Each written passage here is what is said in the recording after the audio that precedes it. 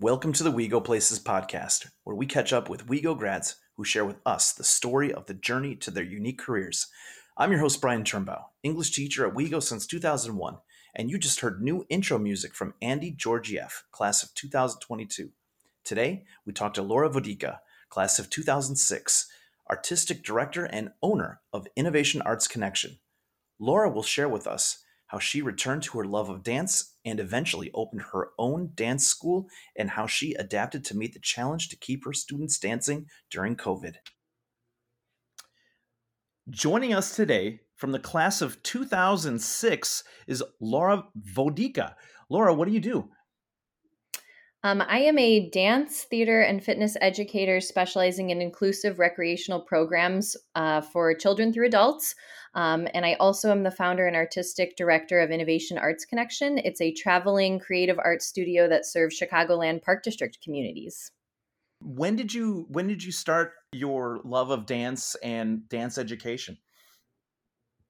Yeah, well, I actually started dancing at West Chicago Park District when I was 2 years old.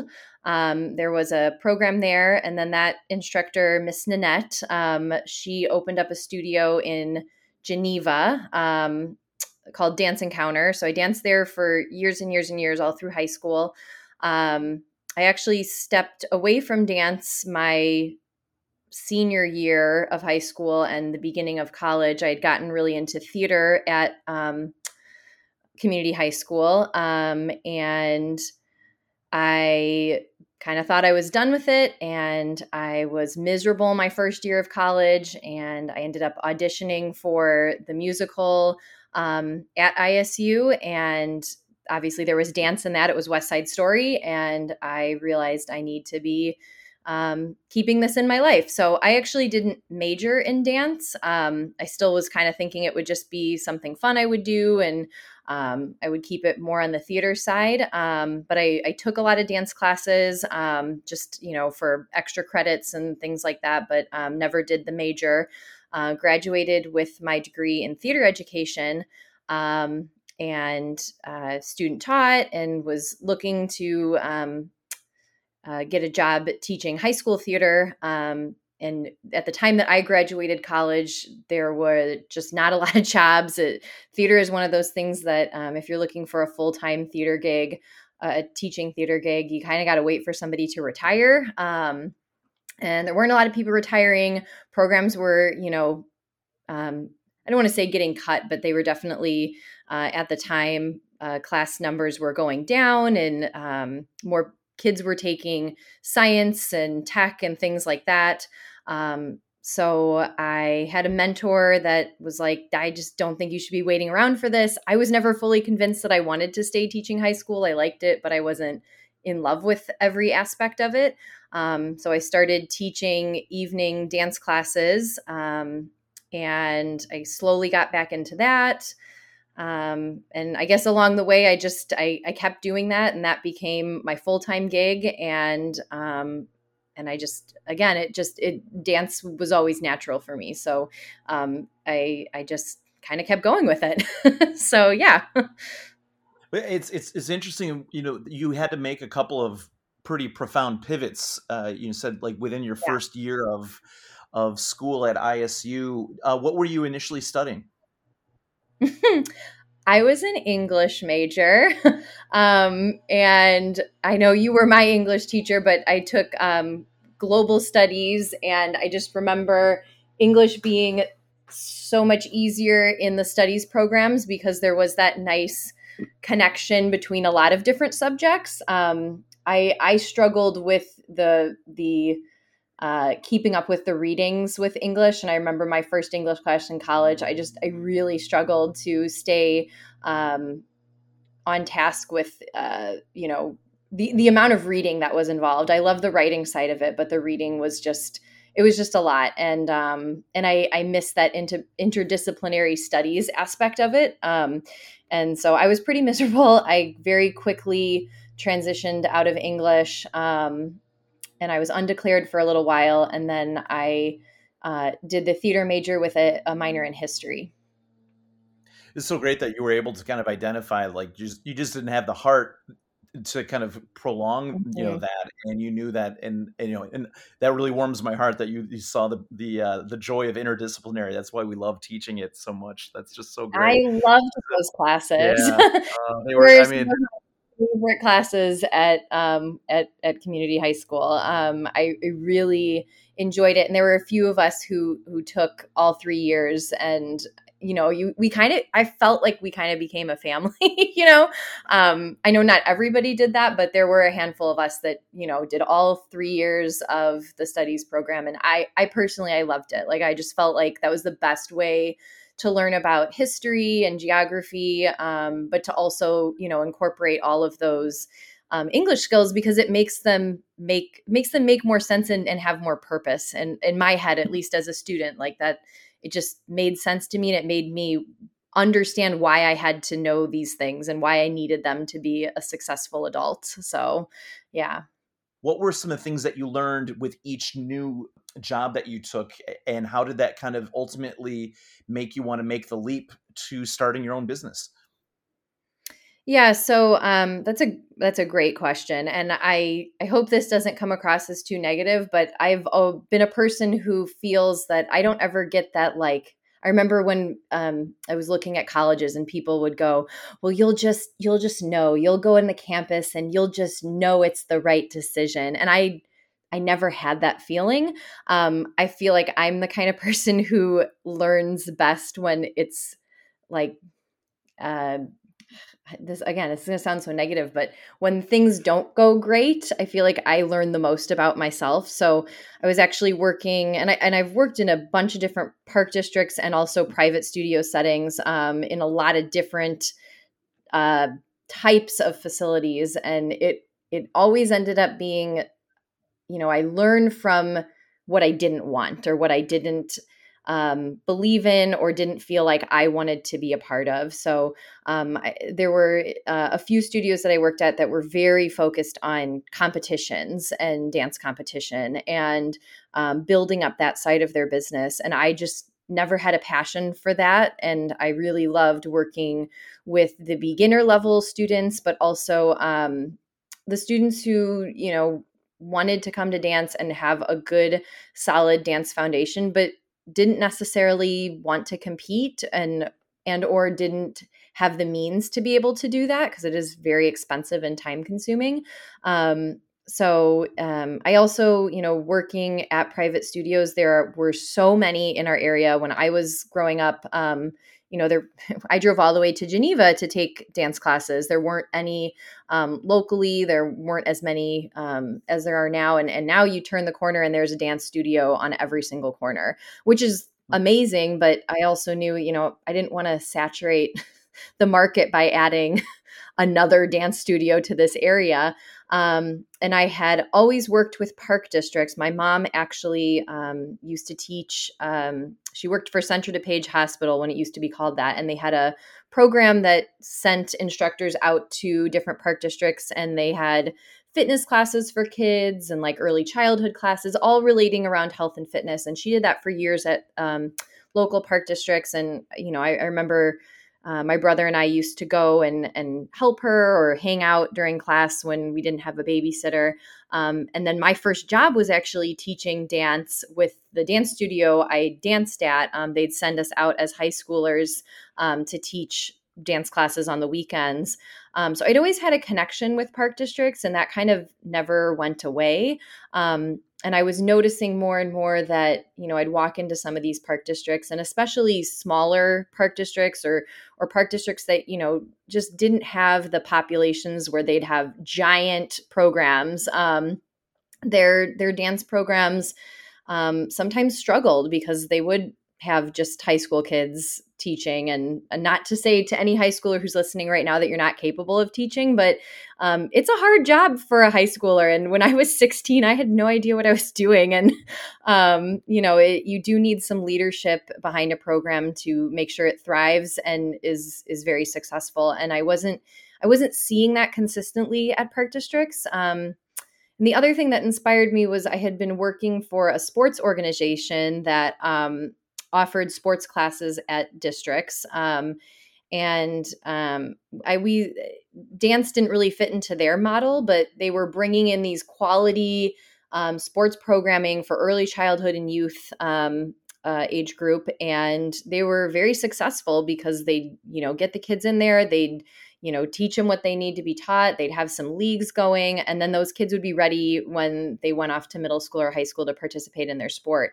And there wasn't really anything like that at the dance level with Park District. So I thought, well, what if I start something that I could hopefully will eventually be beneficial to me because I'll be able to create my own schedule, but also would hopefully be beneficial to communities, especially smaller communities that maybe don't have the means to hire a full-time dance instructor or a full-time dance coordinator at their district, but they could hire my business, which can travel all over and have a quality program that we can kind of implement within that community and customize for that community.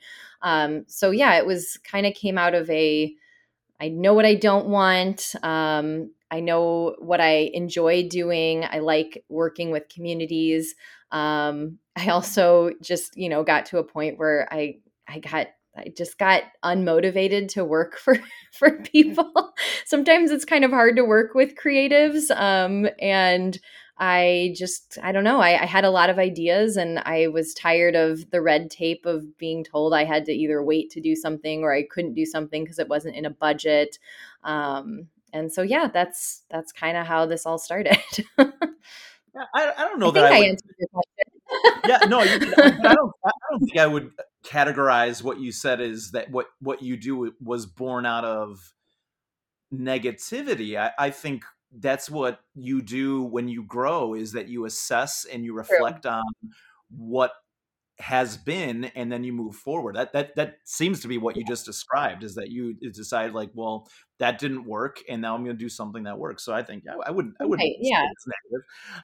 That's true. That's true. I just know for me, I don't get the woo woo feelings all the time. So, Right. Well, that is true. and Well, it's yeah. not to say that any of those other things aren't good. It's just, I think there's so many competitive programs out there right now, and travel teams, and I feel like the need right now is to go back to the root and serve the true recreational student. And I think that's what's been missing the last, few years, because we've seen this huge boom in traveling and competitive dance and sports and things like that. And yeah, so. Yeah, and one of the things that you had said, when you were answering the last question, which is, I was wondering if you could maybe comment on like that kind of special ingredient that you were looking at, which is how you are able to kind of find that type of leadership or design, and how you were able to really bring in that kind of recreational dancer or young dancer, and all that. Like, how do you go about designing a program that really you had a carte blanche? You were able to start from the beginning.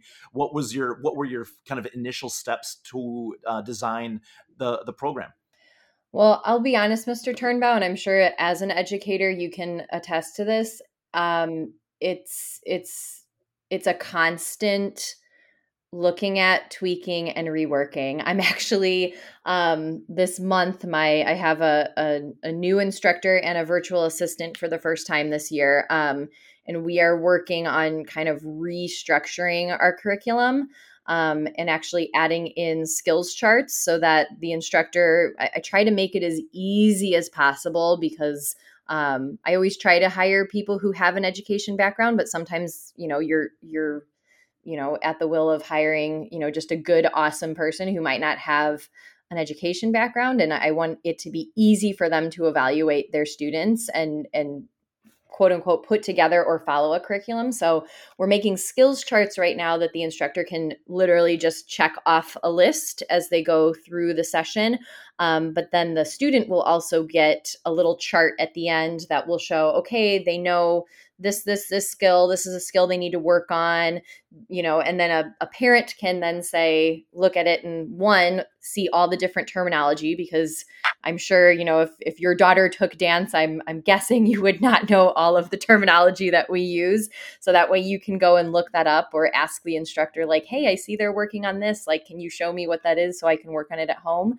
But it also, shows the parent that A, they're making progress, and B, that they're either ready for the next level or not ready for the next level.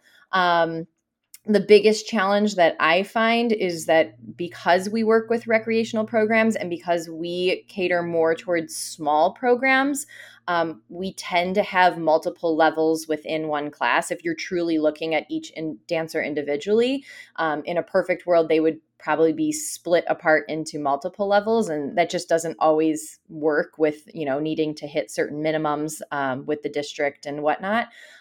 So that's always a challenge, because in recreational dance, you're always going to have a few kids who are already ready for the next level and need a challenge, but then you're also going to have the kids who are just working on basic skills. And I'm not even talking dance skills, but like following directions in class and understanding the routine. So, as far as planning for it, I do my best to every year pre-plan a curriculum, but I will be perfectly honest, by the end of the year, I'm already reworking it for the next year to improve it. So I feel like my curriculum is a little bit of a living creature, if you will, that continues to morph and every year improve little by little. And it also does that because as I hire more people that have different experiences and different expertise than me, they look at it and go, hey, Laura, like we really need to add this, or we should be restructuring it to have this building block, or we need to add this side of things. So the other thing that I've been working on the last year or so too is to not only incorporate dance skills, but to have a solid curriculum for dance and movement concepts, but also general theater and performance skills like audience etiquette, knowing your stage direction, things like that. We were always incorporating that, but it wasn't like okay, this is when we're going to teach it. It was more of all right, well, let's teach it today. So we're trying to get a little more on the nose with when that's being taught, and strategically teaching it at a time that works with the skills that they're learning. So that, again, talk about interdisciplinary studies, that the student can really understand the why behind the skill or the technique that they're learning, so that it sticks with them for longer. So yeah.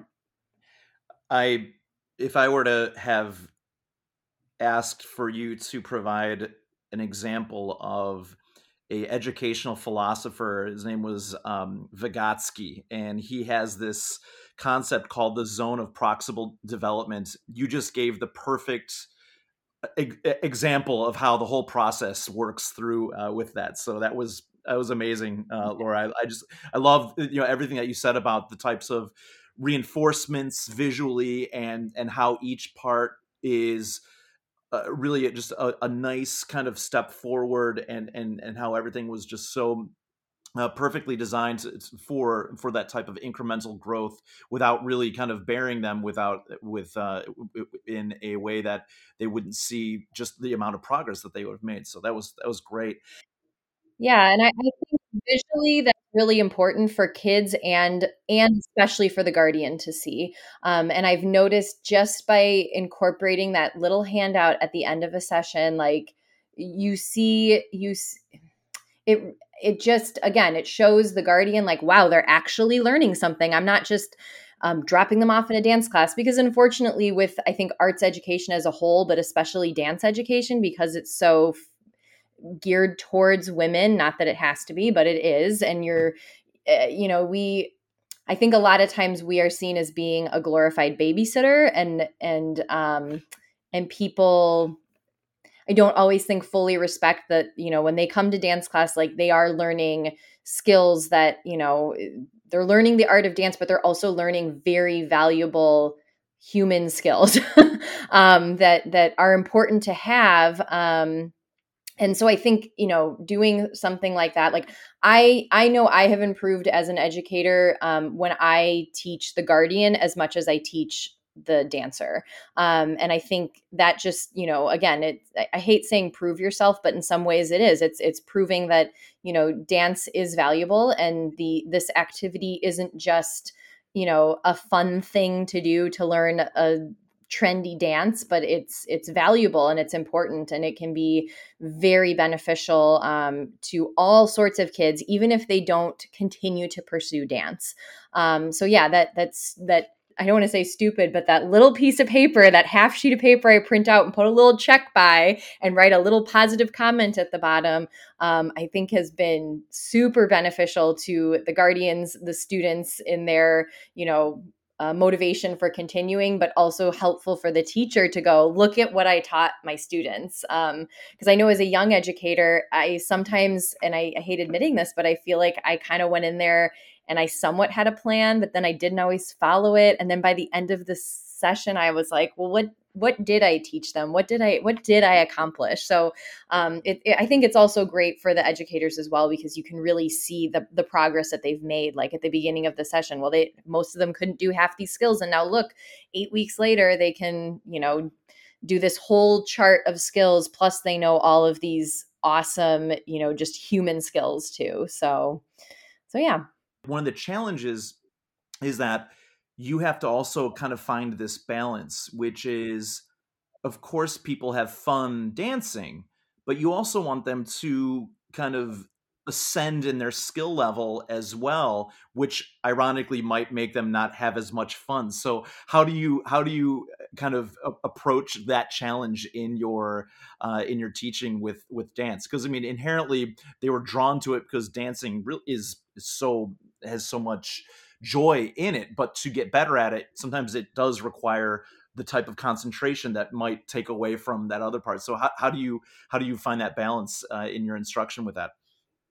Yeah, and I mean, I think that's always a challenge of any educator, because you get to a point in whatever you're teaching and whatever your skill is, where, and I remember this as a student, you kind of plateau, right? You get to that point where you feel comfortable with the things but to go into that next level is hard, and it makes you feel awkward, and then you don't like it. You want to be good at it. So, you definitely hit that with students. And I personally feel like it is a balance of just knowing the student and figuring out what's going to work best to motivate them one-on-one, and developing that relationship with them. So there's a lot of different techniques. I know for general techniques, I have a very set daily schedule for my class. So if you walk into my class, almost every single one of them follows the same structure. It varies a little bit with age group, because there's certain things that obviously the older kids don't do that the younger kids do.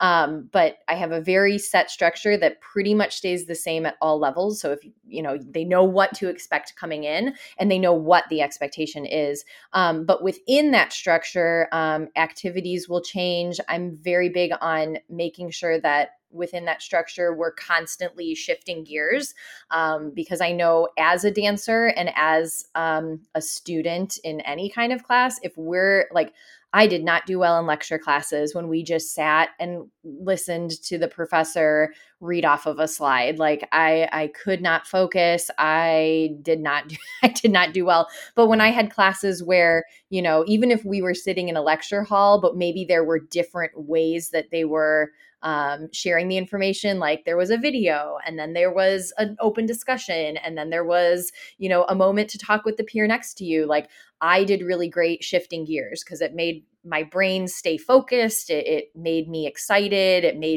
you just didn't get too settled and have that boredom set in. So our activities are the structure stays the same, but the activities within the structure change constantly. And then within those things, the activities will then change. And I'm very big on doing a variety of activities that are either teacher led or student led, that incorporate props and or physical things that you can touch, so you can engage students who have different learning abilities. I'm also very big on using visual tools as well as auditory tools. And then especially with those older kids, because those are the ones that tend to hit that plateau and then and get unmotivated. Like I said, it's working one-on-one with them to figure out like what it is that they enjoy about dance and what it is that they feel really good about, and then taking that into the more harder areas and using those tools to make that harder skill work. I know it's hard to explain in general terms, but I'm trying to think. Like, I had a student who she was really struggling to hit her pirouette, which is a turn where your toe is coming up to your knee and you're rotating outside and then landing back around. And she kept, her axis was going forward. She wasn't going straight up. She just had basically decided, like, I'm never going to learn it. I'm never going to be good at turning, blah, blah, blah, blah, blah. So we had to look. Like, she loves doing the splits and she's super flexible. So I'm like, okay, well, why do you love doing the splits? Well, because I can get all the way down to the floor and everybody thinks I'm good at them. And it's like, okay, great. But could you always do that? No. Well, what did you do when you were younger to be able to get the splits? Well, I practiced every day when I went home, and I looked up this YouTube video on how to do the splits. I'm like, great. So why aren't we doing that for your pirouette?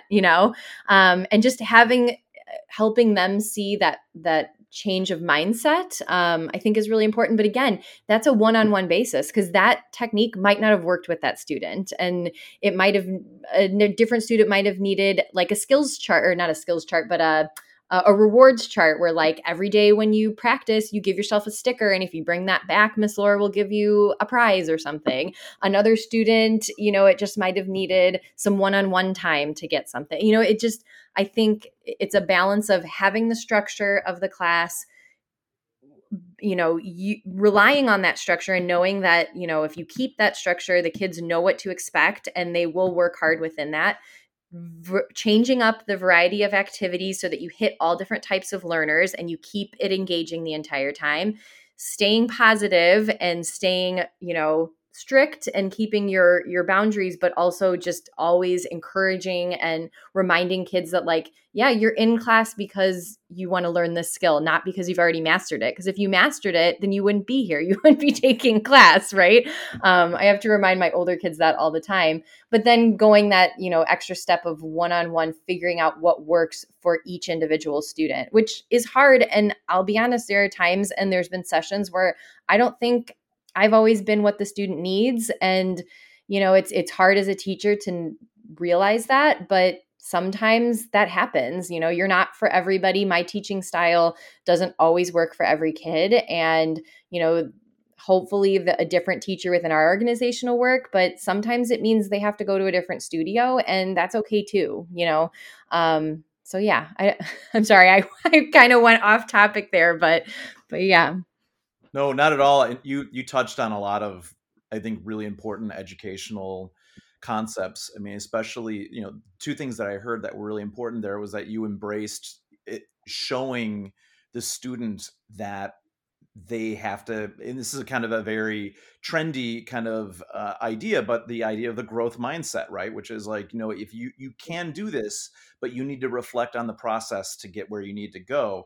And the way in which you were able to make them reflect and invited them into the dialogue with themselves and you to move forward. I thought that was just exceptional teaching, Laura. That was awesome. Yeah, well, I very much believe that in order to learn, you have to know why you're doing it, but you also have to you have to be able to see what the outcome is going to be. And I think if we can explain to a student, okay, this is why we do something, and then also explain to them, like, if you do this, you will see this.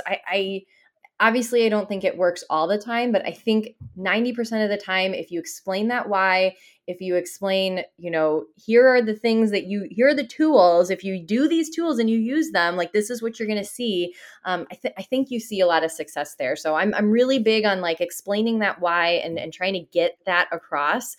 Because so many times, especially with dance, we're doing this very basic, like a plie. It's bending your knees. It feels like the most boring thing in the world. It's like basically a squat, right? And a lot of kids are like, well, why do we have to do plies every single week in every single class? This is so boring. But if you explain like, well, the plie, if you get that down and you've got a strong plie, that's your base to do pretty much any jump, leap, turn, all the big stuff. You always go back to the plie. You always go back to those basics. So that's why we constantly work the plie, because it's building those muscles that you need to do all the cool stuff, and in order to do the cool stuff, you have to go back to your basics and really make sure that you're strengthening and using your technique there. So yeah, I think 100%, like you just have to get on their level, and you have to have them buy into it, I think, is what I'm trying to say. Is there a particular discipline of dance that is foundational? Is it ballet that is the foundational discipline that then gives rise to what you're able to do as a dancer as you progress? I was wondering if you can kind of walk me through like the foundational discipline. Is there like, is it ballet, or is there a different type of, if I'm even So using the terminology correctly? this is a challenging question to answer, because various schools of thought will tell you lots of different things. I was raised, and a lot of people in our culture are raised to believe that ballet is the end all be all. And if you want to be a dancer, you have to learn ballet, and ballet is the best. And I will say, as a dancer who started with ballet and danced all through high school and danced on point, ballet, I had a love-hate relationship with, but it made me into a very strong, and athlete, to be honest. It built my balance up, my strength, my coordination, my ability to control my body, my grace, all that kind of stuff. However, I think, as we have grown and progressed, and as I personally have been introduced to lots of different dance styles, not your traditional ballet, tap, jazz, hip hop, but other different cultural dances, I don't think it's fair to say that ballet is the end all be all. I think ballet is a beautiful art form that again, it teaches you all those things that I just went over, in addition to dedication and focus and respect and things like that. But I also think that you can be a very strong dancer and dance in other areas as well. I personally, as an educator, would encourage anyone who is a dancer and wants to be a professional dancer to think about what kind of dancing they want to do. Because if you want to be dancing in the Joffrey Ballet, then yes, you need to be studying ballet. But if you are looking to do more like music videos, or dancing on some of these shows, they've got all these different dance shows now, and shows like, my husband and I, this is a guilty pleasure of ours, but we watch that Masked Singer show. And they've got some amazing dancers on that show. But if you're doing that kind of dance, then you're going to want other styles of dance. You're going to want to be very versatile. So you're going to want to take all different styles of dance. If you are somebody who's going to like do cultural dance like Bollywood, or, African jazz or things like that, then you're going to want to study other types of dance as well. I think the best thing you can do, if you're not 100% sure, or you're just interested in dance, is take a lot of different styles, because the more versatile you are, the stronger dancer you're going to be, because you understand how to basically morph your body and kind of chameleon into different styles. So my dancers who are like, well, I want to keep dancing, and I really want to do lots of different things. I say, well, then sign up for as many dances classes you can, with as many different instructors, and in as many different styles as you can. And you're not going to feel comfortable in all of them, but you try your best, and you figure out what your body is available to do at that time. And then you work hard to figure out the other styles. I am not great at every style of dance, but I try to stay fairly up to date with, the main styles that we teach. And then also, do some research on other styles that are not traditional to our country and our culture. So yeah, there's not really a solid answer for that. So But just as a preference question, like is there yeah, a country that has their own unique style that you're like, oh, that's like that you just that excites you? Is it like you said Bollywood has a type of I dance love or Bollywood dancing. Yeah, I actually am a was a Zumba instructor for a while, and they're a cultural dance fitness organization, as I'm sure you know, because Zumba's like so popular now. But there were a few Bollywood dances that I learned through that organization, and obviously that is a very watered down Bollywood, and it's taking Bollywood technique and putting it into more of a fitness realm. But I love that music. I love watching people who actually know what they're doing dance. And that one's really cool because they use and I need to preface this with I don't know that much about Bollywood besides just enjoying watching it and having some students when I worked at Glenbard North who were Bollywood dancers and seeing them perform. And but there's a certain style, and I have no idea what exactly it's called, but they wear like I guess bells basically, but they wear them like on their ankles and their wrists. And so part of it is like almost musical, like it's kind of like tap dancing, which I was a tap dancer as well. Your body is dancing, but you're also creating the sound as well. And I've always been very interested and fascinated by styles of dance that kind of incorporate that your body is the instrument as well as just being the dancer. Does that, I don't know if that makes yeah, sense, but yeah, like I just, somehow you're the dance becomes its own kind of percussive event, as yeah. they express themselves. It's so you kind of also mentioned something else. What to a person who just watches, like a TV show and say, oh, that's a really good dancer, but you have a perspective to recognize a talented dancer. Like, so to the lay person who's just watching TV, when you're watching someone dance, how do you know they're a good dancer? What do we look for? Uh, I mean, I think, you know, I think a lot of what people look for right now is like the tricks and the flexibility, and being able to do 500 turns, in a row, which is very impressive and takes a lot of body control. What I love to see is, and this might be because I come also from a theater background, but I love dance and choreography and dancers who can really captivate and tell a story with their dance.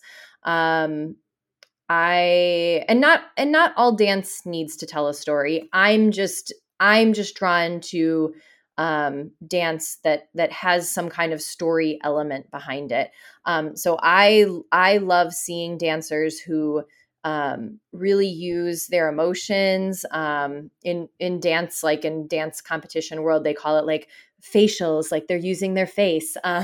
But not only their face, like and it's hard to describe, but I mean, it's a difference of like reaching and you can't see me. I'm doing this right now and nobody can see me, but it's a difference of like, I tell my students sometimes, like when they're working on their port de bras, which is their arms, the carriage of their arms, how their arms are being held.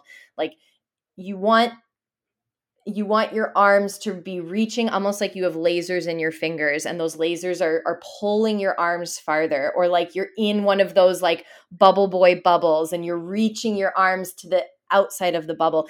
And it's something about like it's that radiation that comes out of you, that energy. And it's hard to describe, but I'm sure that you've seen it, and it's the person that you're captivated to watch. And I'll be honest, that's not always the person who is the best with their technique or hits the 500 turns, but that's the person that you are drawn to watch. And so that's, I think I don't want to say that's the better dancer, because again, like you could look at someone else and in a competition world, a different dancer may win the competition because technically they are stronger and they can balance longer and they have better coordination and better flexibility and they can do lots of cool skills. But the person that I prefer to watch and see is the person who is just emulating and having that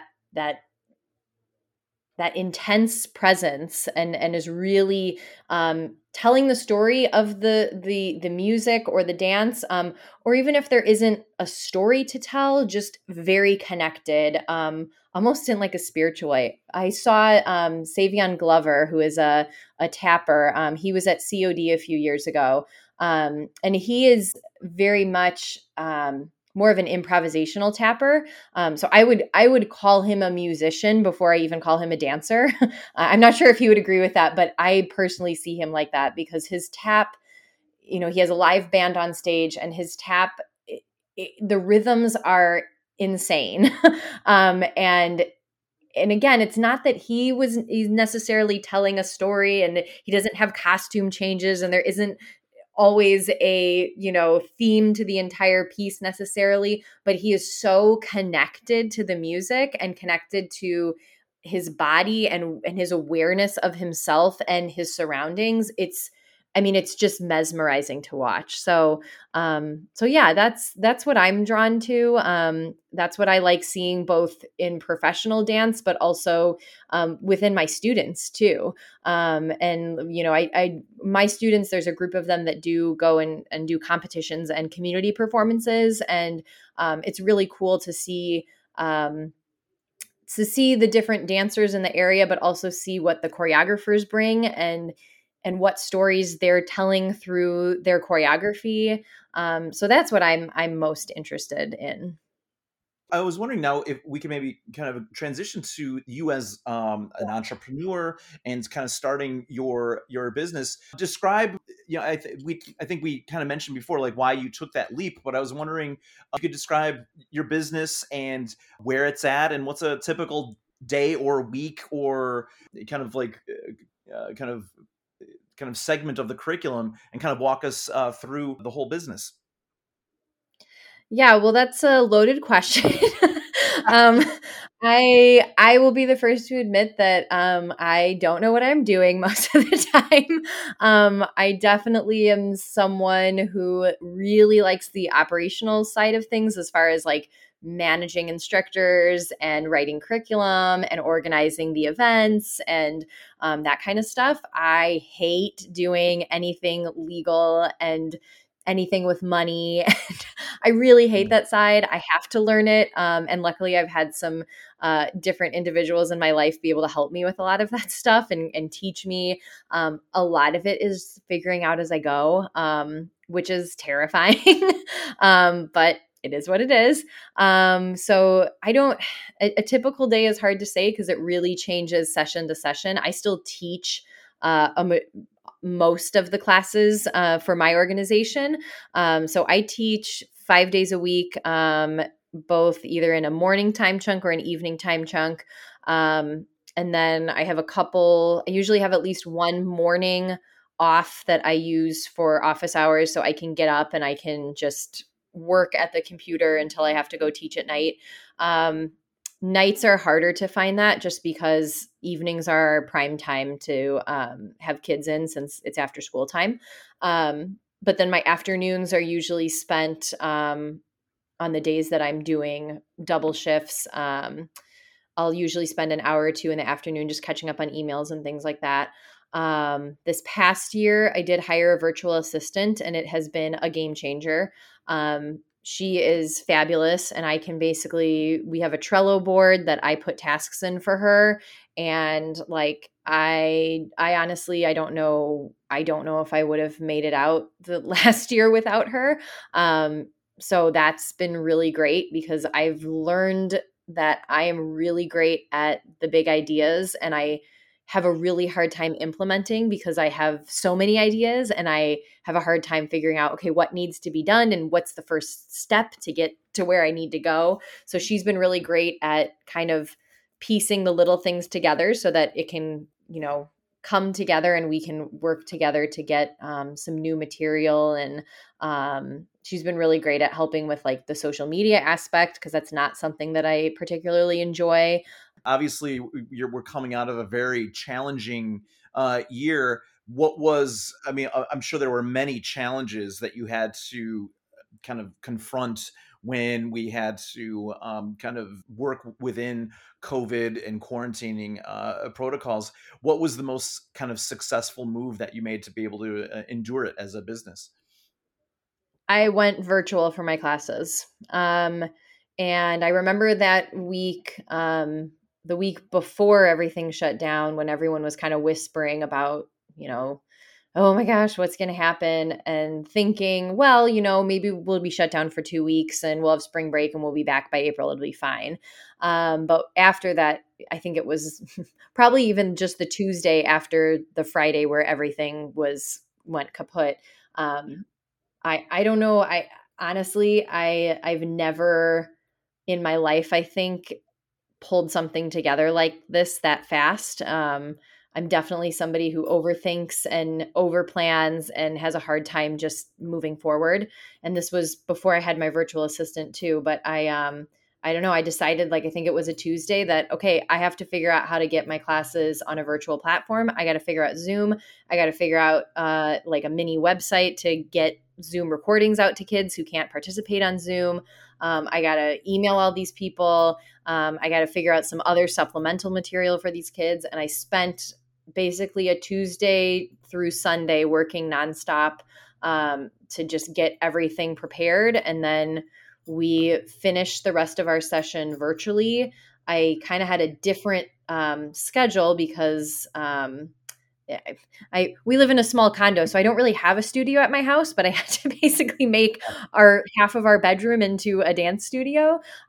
So because it wasn't the exact schedule that they had signed up for, I let anybody come to any class that they were the appropriate age for. I invited some non-dance families to join us in classes, if they were looking for activities.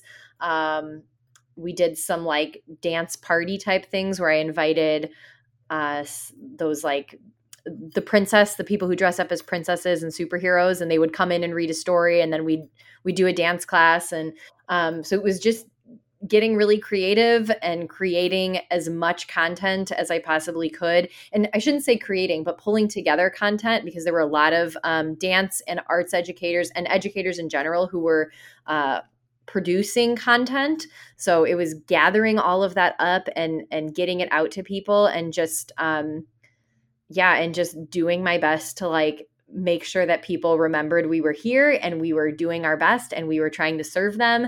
And we did a virtual Zoom performance where we recorded all the kids on their own Zooms, and then I sent those videos off to a videographer who put them all together. It was very interesting. And yeah, so I actually learned that I love teaching virtually, not so much for older students, but I specialize with early childhood. And it was fantastic. I think it's a great tool that I wish more people would take seriously, even moving past, this time of COVID where we can't always be together. But I think there are huge benefits for a lot of students learning virtually. And I'm hoping we're seeing a downtick now that, more classes are being allowed to be held in person, but I'm hoping to incorporate virtual elements into my studio in the future. We did our awards ceremony virtually. We've done some other smaller events and parties virtually, and it's great to bring together all of our communities, because we teach at a variety of locations, like West Chicago, Medina, and LaGrange are three top ones. And, they're not the closest. So those kids would never normally get to meet each other, even know each other existed. And this has been like a really cool way to kind of almost be like, not pen pals, but like just know other kids from other communities. And I think that's really cool, because especially for younger kids, I think they forget that like there's other kids out there, so yeah, it was a huge challenge. I really honestly don't know how I how I did it, but I just did. And I honestly, I think that's what we all did at that point. Like, you just kind of like hunkered down and like figured it out, because the other option was like not having a job anymore. And for Right. me, not having a job for me, when you have a business, it's like, this sounds really cheesy, but I've heard other people say it, and it really does kind of feel true. It feels like, it's like your child. It's like your, when I've thought about, on bad days where I'm like, I just don't want to do this anymore. But then it's like you're giving up on like a part of you, So I don't know. Like I said, I don't have a solid answer as to how I did it, but I just figured it out. And we didn't keep everybody, and we had a huge drop off for in person, because we still have families who either aren't comfortable coming back or have moved on to other activities because they didn't want to participate virtually. But we're slowly working our way back up, and I think the people who did stay with us like really saw the hard work that we put behind, and that we were really like trying our best to like help their kids out and provide them with anything to look forward to during that time. And I think that went a really long way. So yeah. I think I heard the expression was like we were building the airplane as we were trying to land it. It's kind of Oh like my the God, in that.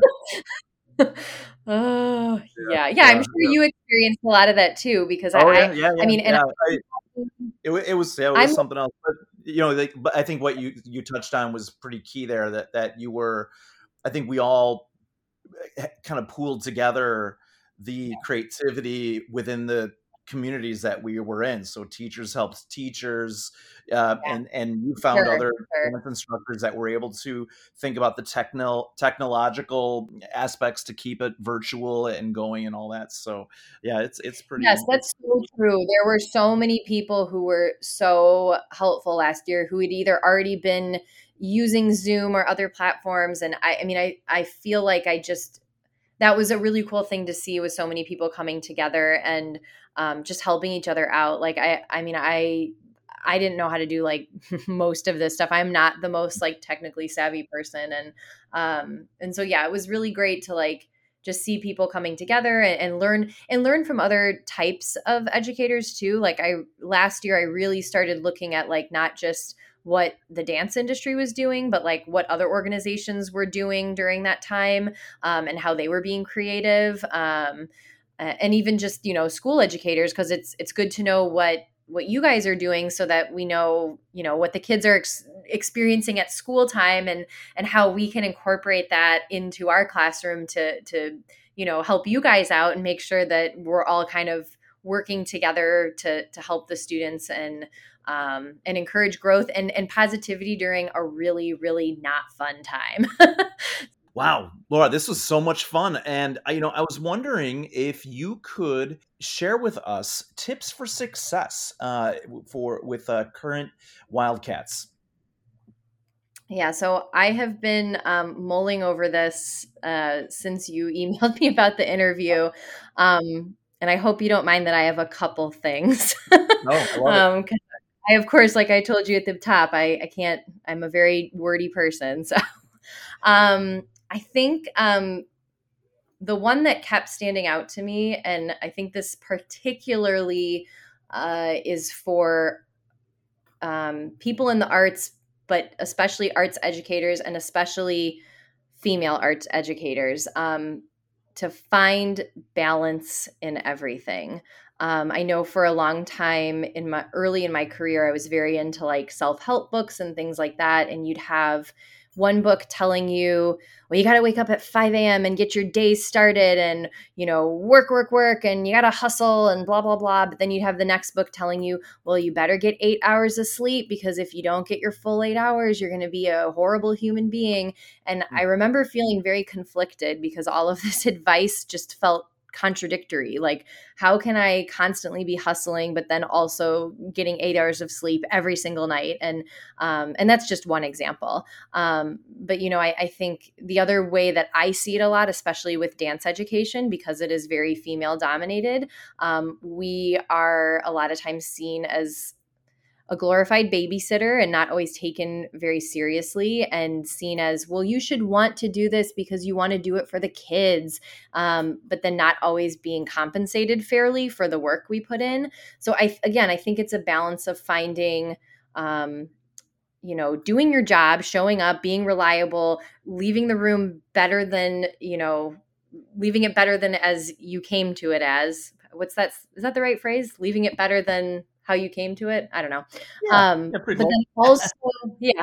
But then also, not letting people bully you into feeling like you should just be doing it for the art, and setting clear boundaries to say, well, this is the compensation that I need for this particular job or whatever, this project, and this is where my boundary is, and it's hard to speak up, but I think knowing those boundaries and knowing that everything is just a balancing act, and that you're not going to always be balanced. You're going to have times where you're swinging one way or the other, but always trying to find that balance and knowing that it's not black and white, and you got to kind of find that. I think that's really important. And I guess just bouncing off of that is just to stay flexible with all of that. I know that is something that I struggle with all the time, and I have a hard time finding that. But I think it's really important to at least be aware of it, and then keep trying to always get back to that equilibrium, if you will. The other thing that I think is super important, and it was something that I did not do well for many, many years, and it really has just been the last couple years that I've gotten better at, is networking. And I know everybody says this, and I heard it in high school and in college. And for me personally, I had this like air that I felt like I couldn't talk. I couldn't talk to my professors and my teachers, and if I had questions, because I should just know the answer, and I would be bugging them, and that would be awkward. And I think you have to get past that. Like, the people that I know that were very successful early on were people who were not afraid to ask for help from their professors and their instructors and their educators and their teachers and other people in their life and their peers, and they put themselves in the situation. They got themselves into the room and did things that maybe they weren't totally qualified for and didn't know what to do, but by putting themselves there, they had that great experience, and they were better for it. And I think there's so many, like this situation, I reached out to you because my brother had mentioned you had a podcast, and I have been listening to it and loving it and wishing that it had been around when I was in high school, because I felt very lost at the time on what I wanted to do and where I wanted my life to go. And I reached out to you because I wanted you to know that, you're doing a great job. And I know I love getting feedback randomly from people that just gives me that little boost of confidence. And then this is, now we've gotten to connect. And if I hadn't shot that email out, I don't know if you would have ever reached out to me. So I think, get used to saying your name confidently. I learned about that in acting school, and making sure Laura Vodica, it's a strong, confident name. You know who you are, even when you're not feeling confident. Making sure, you're practicing looking people in the eye, and then practicing asking for help, because every time you ask for help, you make that connection. And I mean, again, it's like there's so many times in my life where things have come back around, and it might have been years, but it's because I made a connection years ago. And again, I know I did not do a good job of this when I was young, and I wish I would have been more brave and confident to be able to do that. So I think that's super important. And then the other one that I was thinking, and I know this is a little bit obscure, and we didn't really get to talk about this much, but I personally think, I know everybody says to get a serving job and that you'll learn so much from that. I never served. I worked in a deli, but I worked in a lot of customer service jobs when I was young, both in teaching, but also I worked at a ticket office and took orders for tickets. I worked front of house for a theater for a while. I worked at a theater festival and did like their little gift shop area. And I feel like I learned so many skills from those experiences that have helped me in every job I've ever had. And honestly, it was kind of reflecting on this where I'm like, there's so many things that I feel like as an educator that just kind of come naturally. And when I see other educators not doing it or other people within the industry not doing it, it's like it seems common sense, but you step back and you're like, well, it's not common sense. It's common sense to me because I had a customer service job where, I had to develop that persona on the phone, and I had to really always think about like putting the customer first and listening to them and taking a step back and letting them talk first. And so I, reflecting on this and thinking about recommendations, I'm like, man, those jobs, like, they seem silly at the time. They were just to make extra money during college and high school, but like they put an imprint on me. And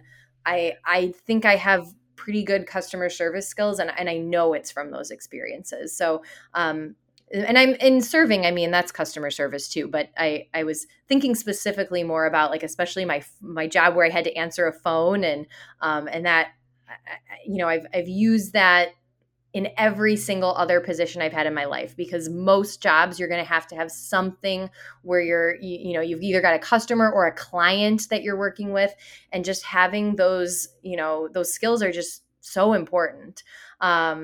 So yeah, I have a huge list, but I'm going to keep it at that for now. For the record, Laura, you were on my list of potential. Yeah, for the record, you were on my list to ask. So it was you beat me to the punch by reaching out to me, but you were on my list for sure. I was making my way through. Well, Laura, thank you so much for your time today. This was great. I mean, I really think of the things that I learned so much about, and really in many ways validated so much of what good teaching is. And you really laid out some really important foundational concepts of what learning is and what good responsive teaching it was today. So this was really a joy to talk to you today. So thank you so much.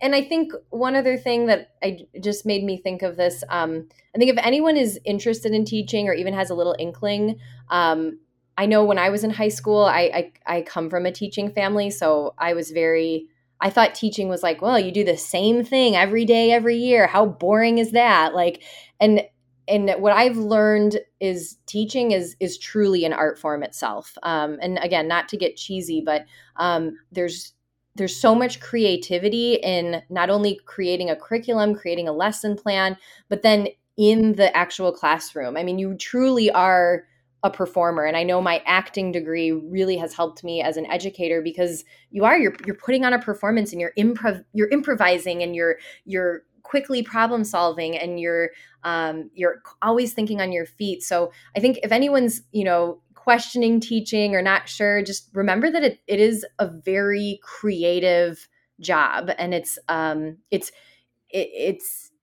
always changing, it's always morphing, and there's always something to learn with it too, which I think is great. And that's why I will always, even if my business takes off and I take a step back from teaching, I will always at least teach a little bit, because I love that high that I get in the classroom and being in front of the students. So yeah. And yes, it has been great talking to you, Mr. Turnbow. I loved global studies my freshman year. I know I was probably a very shy student, but you and Mr. Sainer were one of my favorite classes that freshman year. And it is really an honor to have you remember me and talk to me. And I really do love your podcast. I think I've listened to most of them. You do a great job. And I'm very impressed with it. And I wish it would have been around when I was in high school. So keep up the good work. Thank you so much. That's great. Thanks, Laura. Thanks for listening. You can follow We Go Places on iTunes and Google Podcasts. Just search We Go Vox. That's We Go, VOX, or search on Facebook for We Go Places Podcast.